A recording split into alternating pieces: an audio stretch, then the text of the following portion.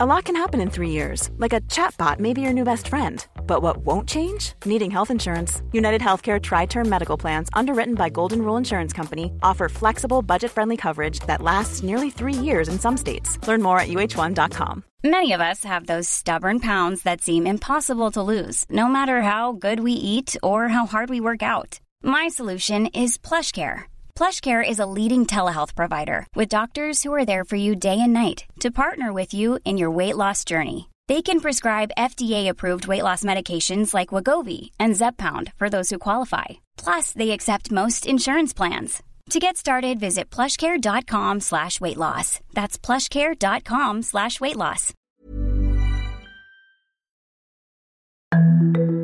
Last week, a major politician made a shocking announcement. Well, it shocked me. Arlene Foster, leader of Northern Ireland's ruling Democratic Unionist Party, threw in the towel. The Belfast Telegraph reported this afternoon that 21 DUP MLAs, 4 MPs and 1 peer have signed this letter calling for Arlene Foster to stand down. The party's first ever leadership contest is about to take place. A contest that could shape the future of unionism and of Northern Ireland. Her departure creates a juncture for the DUP and unionism in general. They have to choose which road to go down. You're listening to Stories of Our Times on the Times and the Sunday Times. I'm David Aronovich.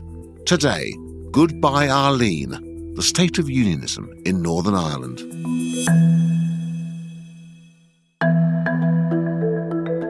Politics is a rough business and she knows that. This is Henry MacDonald. I've been a journalist covering the Northern Ireland conflict for about 35 years. He's also currently writing for the Times and the Sunday Times from Belfast.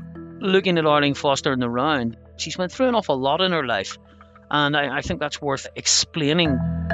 Understand the early life of Arlene Foster, and you may understand how we all got to this point.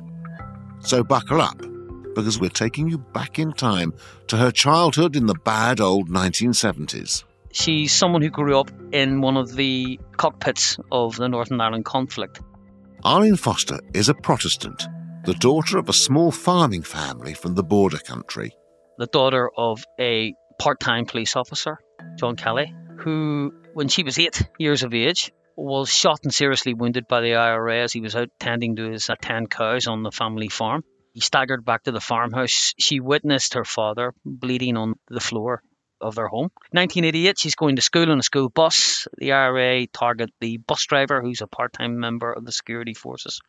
She was on the bus when the bomb went off. She's injured, but she survives, and survives to give actually her first television interview as a teenager. Yeah, we always sat apart. In fact, everybody sits apart in our bus. And are you going to change that now, Arlene? That interview was with a young Jeremy Paxman. Well, I think it's up to the whole bus to change it. In fact, it's up to the whole of the young people of Northern Ireland to change the way and what is happening, to turn against the men of violence. Thank you both very much for joining us. X amount of years later, she's sitting in government with a party that lionises those kind of actions back in the 1980s. The IRA man who shot her father, she says, was a man called Seamus McElwain. And ironically, last week, as she was contemplating stepping down as First Minister, a Sinn Féin member of the Irish Parliament was planning to speak at a memorial to Seamus McElwain and was eulogising his role in the IRA's quotes armed struggle. So even today in the 21st century, Arlene Foster faces the odd situation where she's sitting in power with another party, one of whose members, a Southern Irish parliamentarian, is eulogising the man that tried to kill her father. The father who she saw stagger bleeding back into her house. Quite. So I don't know many politicians on these islands, or maybe even beyond, who've been in that situation. Before ever she became a powerful politician, she was just a fellow student of Henry's at Belfast's Queen's University. I was working in one of the student papers, a paper called Gown newspaper. So we got to know all the people who were political at the campus. She joined the Young Unionists at Queen's. She was always very pleasant and very helpful. And she worked her way up. She was talent spotted by the Ulster Unionist Party as someone they wanted to promote as one of the younger generation of unionists coming through. there was a kind of a slew of them in the 80s, late 80s, early 90s. Their nickname was the Baby Barristers, although she was never a barrister, she was a solicitor. They were young lawyers, people in their 20s, who were the next generation to lead the Ulster Unionist Party. And right up until 1998, the Good Friday Agreement, she was very much a rising star within the UUP, but took a harder line than David Trimble. David Trimble was the leader of the Ulster Unionist Party, which had historically been the main unionist force in Northern Ireland. She didn't think that the Good Friday Agreement secured things like IRA decommissioning or fully committed the IRA to non-violent actions from now on. And I would imagine her background, her history, would have shaped that scepticism. So she led a group of rebels within the Ulster Unionist Party who were opposing David Trimble's move to get back into government, to share power in a 4 or 5 party coalition, which would include Sinn Féin. And she, alongside Jeffrey Donaldson, the Lagan Valley MP, finally defected in the early 2000s to Democratic Unionist Party.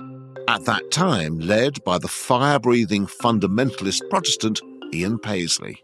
It was quite a coup for Paisley to woo these young Ulster Unionists that didn't come from the church, didn't come from the traditional evangelical wing or base of unionism. And this represented a big opportunity for her, and she was promoted. Eventually, Ian Paisley, who in the meantime had astonishingly transformed himself from rejectionist to peacemaker and endorsed power sharing, stepped down, and his successor, Peter Robinson, took over. At this point, it was clear to Henry that his old college acquaintance was headed for the top. She had a taste of power, and I remember at the time being on another radio station talking about her as being the next party leader, which of course she subsequently was in 2015. And I suppose the DUP strategists, people like Peter Robinson, still behind the scenes, saw her as someone who could be a more acceptable face of their form of unionism, could soften the image, a mother, a daughter, a victim of the Troubles, someone from a small farming background who was articulate. She was incredibly popular. She was mistress of everything she surveyed. This is Sam McBride, the political editor of the Belfast Newsletter. We're the oldest continuously published English-language newspaper in the world. Sam reports on Northern Ireland politics. He's also written a book about a political scandal that helped shape Arlene Foster's career, the Cash for Ash scandal. So Sam's followed the rise and fall of Arlene Foster pretty closely. She was somebody who had brought the DUP its greatest ever Assembly election result. They had won 38 of the 108 Assembly seats at that point. She was somebody who a lot of us looked at and thought she's going to be the leader of the DUP for a very long time. And suddenly it all fell apart with the Cash for Ash scandal. This revolved around a renewable energy scheme set up by Arlene Foster in her time as Energy Minister. Your critics, of course, say your ministerial oversight of the scheme was, frankly, incompetent. And when you were asked to account for your actions, you turned round and pointed the finger at your civil servants. Well, all of that will come out in the public inquiry. Well, that's what you did. No, well, all of it will come out in the public inquiry. We know it to be the case already. Well, all of it will come out in the public inquiry, Mark. It became apparent that while all of us had been looking elsewhere, huge sums of public money had been going to people erroneously, and people had been overcompensated. Hundreds of millions of pounds of taxpayers' money was at stake. There were a whole series, really a deluge of revelations about the very ugly innards of Stormont and of the DUP. Stormont, if you don't already know, is the name of the imposing Northern Ireland Parliament building set in Parkland, and also shorthand for the centre of power. Arlene Foster was lucky to hang on there. Many other leaders, I think, would have lost their positions at that point. It was a pretty extraordinary situation to go from being so popular to being so unpopular. In the Assembly election following the scandal, the DUP lost 10 of its seats. Unionism, for the very first time in the history of Northern Ireland, lost its majority. That was a massive psychological blow to unionism. And from then on, Arlene Foster has really been mortally wounded in political terms. But within months of that Assembly election, UK Prime Minister Theresa May decided on a snap British general election. The leader of Northern Ireland's Democratic Unionist Party is back in Downing Street today. with indications that Prime Minister Theresa May is close to striking an agreement to prop up her minority government. The weakened May government, faced with implementing Brexit in a hostile parliament, needed allies, and found one in Belfast. All of a sudden, Arlene was calling the shots. The DUP held the balance of power in Westminster. They had unprecedented control over a British government. They exercised unparalleled influence over European affairs because of the Brexit process at that point. And so it really would be pretty unseemly to then dump your leader in those circumstances. So she was in this remarkable situation where for a very long time she was in circumstances where on the outside she was incredibly powerful, and yet closer to home, she was always much more vulnerable than that would have implied. Particularly from the hard right of the party. The significant constituency that has been against Arlene Foster internally within the DUP has been that of the old Paisleyites in broad terms. Paisleyites, a reference to former DUP leader Ian Paisley, Northern Irish loyalist politician and Protestant evangelical religious leader. Sinn Féin are so stained with our blood that it would take 100 years to pass before you could acknowledge them as even decent. These are people who are cut from cloth within the DUP that goes back much further than that of people like Arlene Foster. They were concerned in some cases ideologically that she was going into liberalising a direction.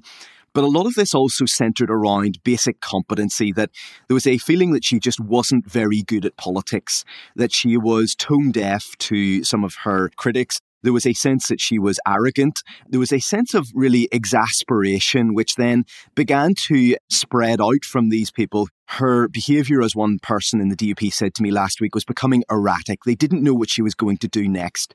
She started doing a lot of U-turns. There was growing concern, supported by polling, that with Arlene Foster clinging onto the helm, the unionist cause might lose power in upcoming elections for the first time ever. So there was this coalition against her, which became increasingly dangerous, and she seems to have been really pretty blind to what was going on under her nose. Brexit came to dominate Foster's leadership.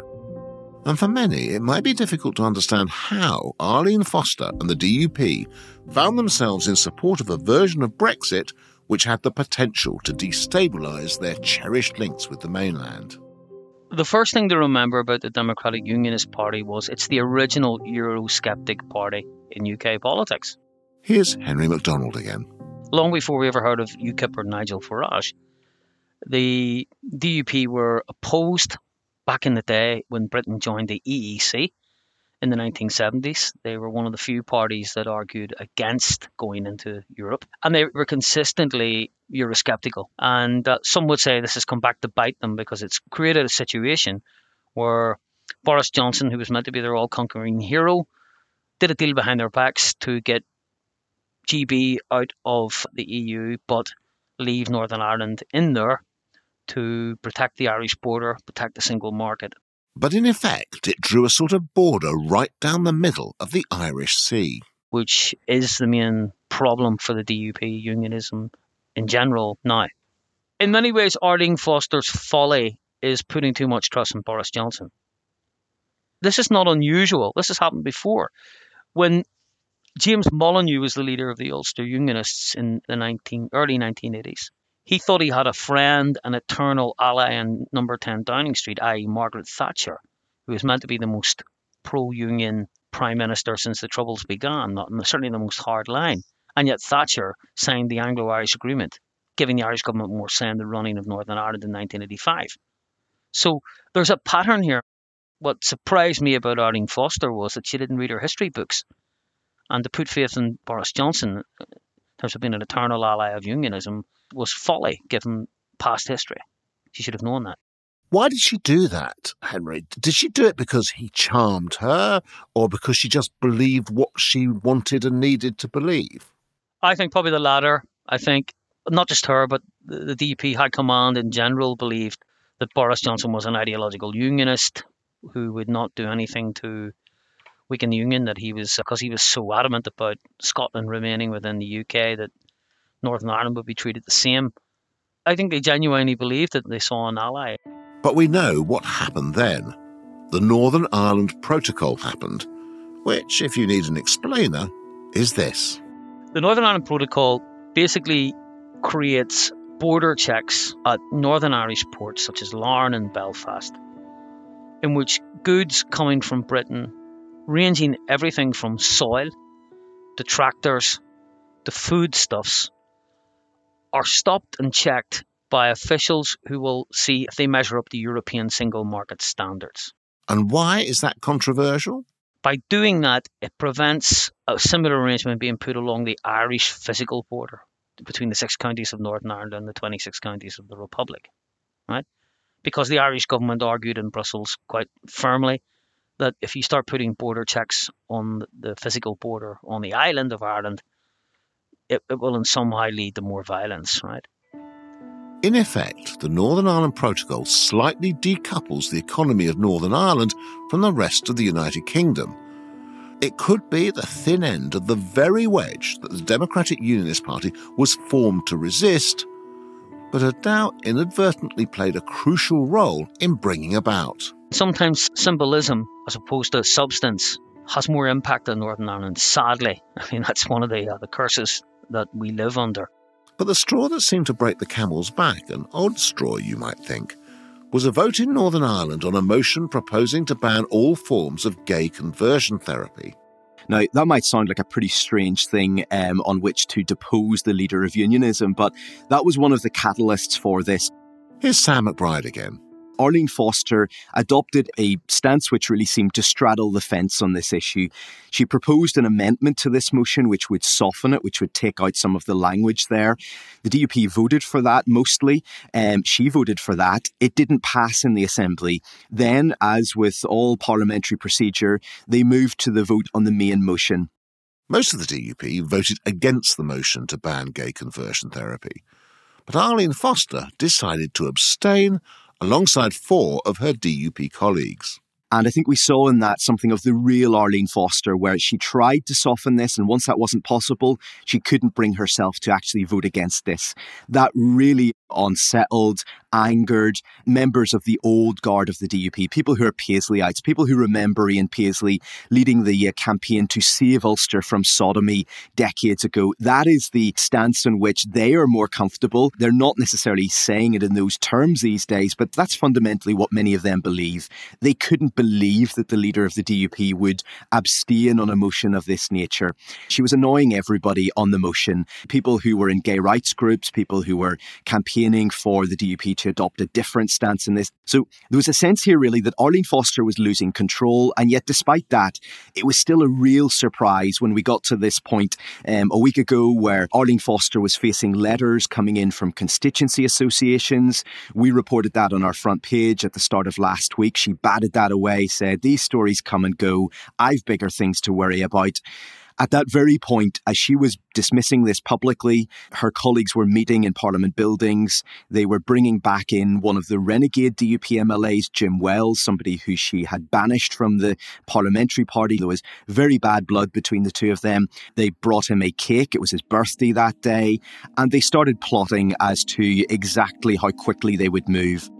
They blew out the candles on the cake, made a wish, and within hours had a letter of no confidence in her that 85% of her Assembly colleagues then signed.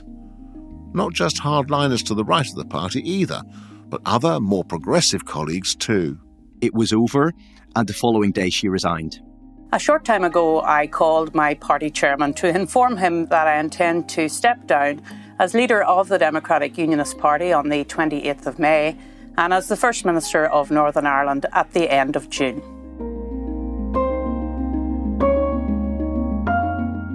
Get to the heart of the stories that matter every day with The Times and The Sunday Times.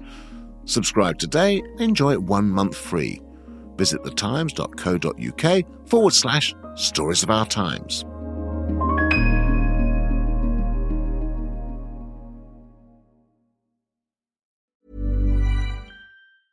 A lot can happen in the next 3 years. Like a chatbot may be your new best friend. But what won't change? Needing health insurance. United Healthcare Tri-Term Medical Plans are available for these changing times. Underwritten by Golden Rule Insurance Company, they offer budget-friendly, flexible coverage for people who are in between jobs or missed open enrollment. The plans last nearly 3 years in some states, with access to a nationwide network of doctors and hospitals. So for whatever tomorrow brings, United Healthcare Tri-Term Medical Plans may be for you. Learn more at uh1.com. It's that time of the year. Your vacation is coming up. You can already hear the beach waves, feel the warm breeze, relax, and think about work. You really, really want it all to work out while you're away. Monday.com gives you and the team that peace of mind. When all work is on one platform and everyone's in sync, things just flow. Wherever you are, tap the banner to go to Monday.com.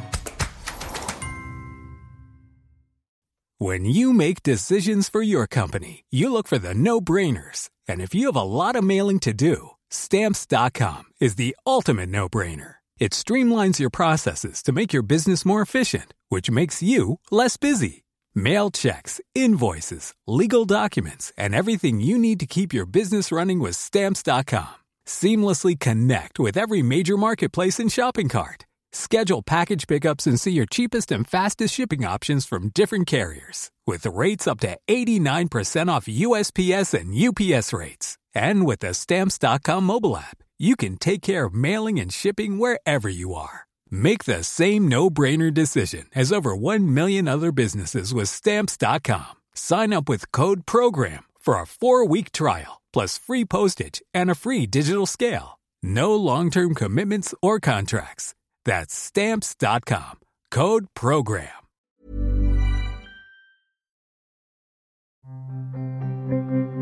Right now, there's a vacancy at the top of Northern Irish politics. And as of this moment, 2 candidates. The first is Edwin Poots. He was the first person to declare, I'm putting my name forward for the leadership of the Democratic Unionist Party.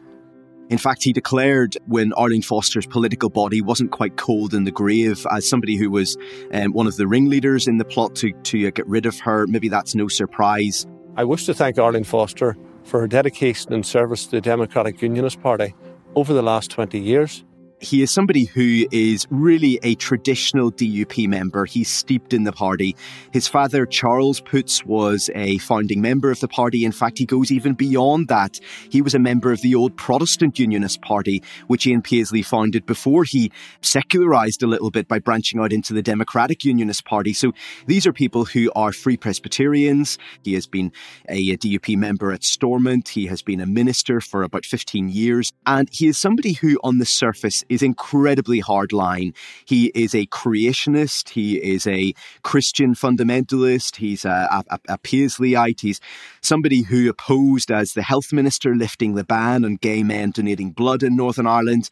And yet, beneath these hardline views, there's a canny operative. He's somebody who, as a minister in Stormont, has often said very tough things, but quietly behind the scenes got on with the business of governing with Sinn Féin. And so therefore, there is an unknown quantity as to how he will actually govern if he gets to the top in this contest. At the beginning of this week, it was Henry MacDonald who broke the news in the Times that Sir Geoffrey Donaldson had also entered the ring. I want to thank Arlene Foster for her service to our party, people and our country. Today, Northern Ireland enters its 2nd century. I'm convinced that in this new century, Northern Ireland's best days are ahead of us. Sir Geoffrey Donaldson is incredibly well known in Northern Ireland politics. He was incredibly young when he was first elected as the MP for Lagan Valley for the Ulster Unionist Party. He's still only 58. So he is somebody who, if he does get the leadership, has potentially got plenty of time ahead of him. Sir Geoffrey Donaldson joined the DUP from the Ulster Unionist Party alongside Arlene Foster on the same day, in fact, in 2004. He was somebody actually who began his career as an assistant to Enoch Powell when he was the Member of Parliament for South Down in Northern Ireland at the end of his career. But even though he came from that situation where he might be perceived as incredibly right-wing, somebody who still speaks very warmly about Enoch Powell, he is somebody who in this contest is certainly seen as a much more moderate force. I think it's fair to say is at the centre of the DUP. He is not somebody, for instance, who is pushing to advance the cause of gay rights or legalise abortion or anything of that nature. He is himself a pretty conservative evangelical Christian, but he is somebody who is much more open to how unionism needs to build a broader coalition, go beyond the confines of traditional DUP voters. And as somebody who isn't at heart a traditional DUP voter because he comes from outside the party, he is, I think, better placed to understand those people than Edwin Poots. He is a consummate political operator, very smooth in television studios, very good in radio debates, huge experience, somebody who rarely is caught on the hop, somebody who has thought for several days carefully about declaring before he has done so. But in the minds of people who are backing Edwin Poots, some of them see him as a ditherer.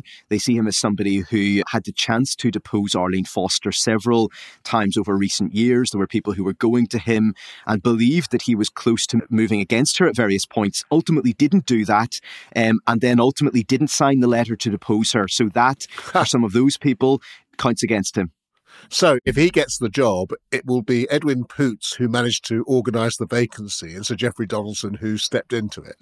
And even more interesting than that is that not only are these two individuals constituency colleagues in Lagan Valley, they share the same office. They also share that office with a third individual. He's called Paul Given. He's a protege of Edwin Poots. They're very close. He was a former special advisor at Stormont. He is now the favourite to be appointed the First Minister if Edwin Poots gets the job. Edwin Poots has said that he will not serve as First Minister. He will be party leader, but he will appoint somebody else to be First Minister. So you've got this remarkable situation where the Westminster leader, Sir Geoffrey Donaldson, the potential leader of the party, Edwin Poots, and the potential First Minister all share the same office in their constituency. It must be interesting in that office, don't you think? I'm not sure if they're in the office very much these days with COVID and all the rest of it, but somebody was joking at the start of this week when it was the centenary point for Northern Ireland's creation that it would be a good day in which to partition their office because two of them are going in a different direction to the other one. Complicating the matter more than somewhat is the fact that DUP has never before in its history had a leadership contest. Every DUP leader has been a coronation. Ian Paisley was succeeded by Peter Robinson. He was simply anointed. Peter Robinson was succeeded by Arlene Foster. Again, she was anointed. There was no debate. There were no other candidates. This is how the DUP has done its business. So this is a groundbreaking moment for the DUP. The vote to elect the next leader of the DUP will take place on the 14th of May. But the voting constituency for this contest is very limited. It consists only of party members who are also members of the Northern Ireland Assembly and the House of Commons. All in all, just 36 people, which makes for a strange battle. When you've got 18 people to get on side, is there any need for a protracted campaign? If you're not having any very detailed campaign and if you're limiting media performances, etc., how much of a campaign will this actually be and how much will this be, really ringing round people with whatever can be offered to them? The chairmanship of a Stormont committee, which brings 12,000 pounds with it, the deputy speaker's role or a ministerial role. I mean, if you've only 18 people to get on board, there probably are baubles for all of them, I think. And that, I think, is one of the downsides of how the DUP does its business. That actually, it suits it sometimes in the short term. It's expedient to have this level of secrecy, centralised power. It keeps things very internalised. But ultimately, it's not necessarily in its interests. It's not about survival of the fittest here. It's really about sometimes survival of he who has the biggest chequebook. Well, exactly. But in that case, you could turn it into a battle of the better bauble, if you like. Who's... Absolutely. You might offer a bauble to chap X, but actually the better bauble has been offered by the rival candidate. And of course, the chequebook that I'm referring to here is not the chequebook of the candidate, and that would be quite improper. It's the chequebook of the taxpayer, because these are publicly funded positions. And certainly when you talk to people within the DUP, they say that one of the most effective ways of maintaining discipline in the party is not about withdrawing the whip or anything of that nature. It's about saying, well, you step out of line, you lose £12,000. And generally, that's been pretty effective for past DUP leaders. What are the voters making of it all? I mean, has the DUP lost or gained any strength as a result of Arlene Foster going and this process beginning? It's all very anecdotal, but I think that there was a sense that Arlene Foster was on course for leading the DUP into a really disastrous Stormont election next year. And so therefore, something had to change from the perspective of the DUP. It might be worse in the short term. It might even be worse in the long term if the contest goes the wrong way, if the person who comes in doesn't turn things around. But it was, I think, inevitable almost that she had got to a point, a bit like Theresa May, where she had just passed the point of no return. It didn't matter what she did. She wasn't ever going to convince enough voters that she was somebody who was competent, who was capable, who was in control of her party, who knew what she was doing.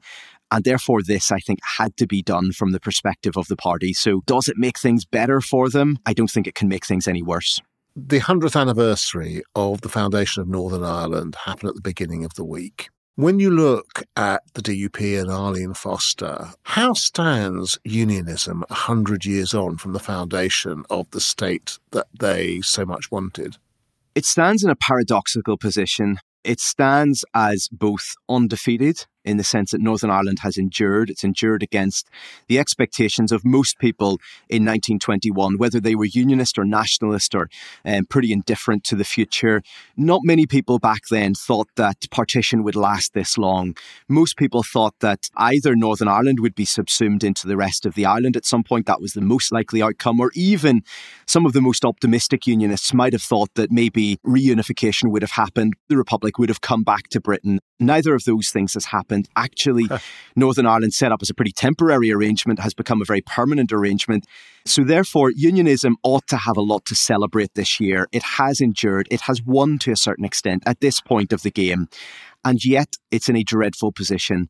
It is looking at the dismantling of the union this year through the Irish Sea border. That is a partial dismantling. It's a dismantling in trade terms, to a certain extent in constitutional terms, in terms of where our laws are now made and how much say we have over that. But also in psychological terms, it is increasingly going to reorient Northern Ireland economically and in terms of how people here, even in very practical ways, do their business. It's going to very much reorient things in a southern direction.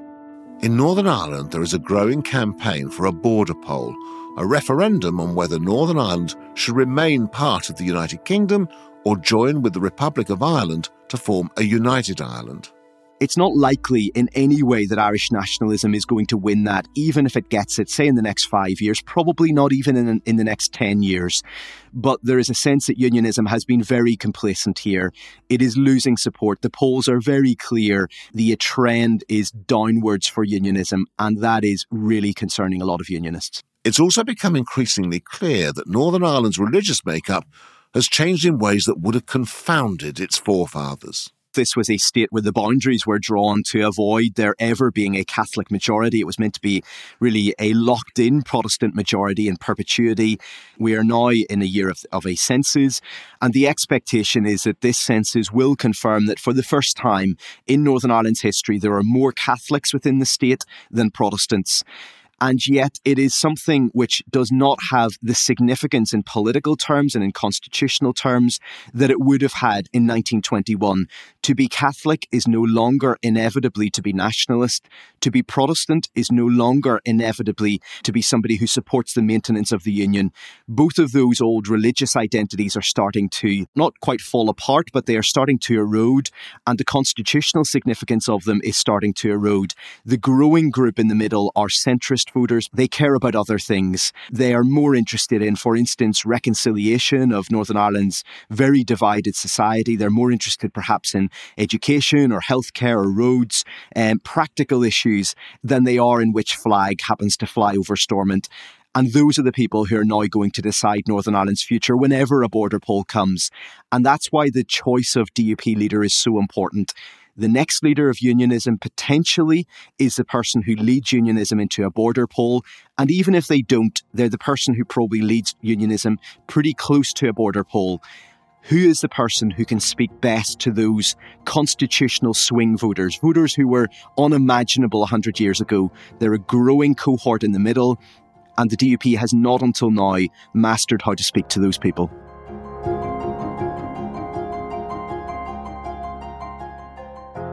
You've been listening to Stories of Our Times, a podcast brought to you thanks to the subscribers of The Times and The Sunday Times, with me, David Aaronovitch. And my guests, journalist for The Times and Sunday Times in Belfast, Henry MacDonald. You can read more of his work at thetimes.co.uk or in print on Sundays. And political editor for the Belfast newsletter, Sam McBride. The producer was Leona Hamid, the executive producer is Poppy Damon, and sound design was by Tom Birchall. If you have a story you think we should be covering, an idea for a future episode, or just thoughts on what you've heard, send us an email to storiesofourtimes@thetimes.co.uk. See you again soon.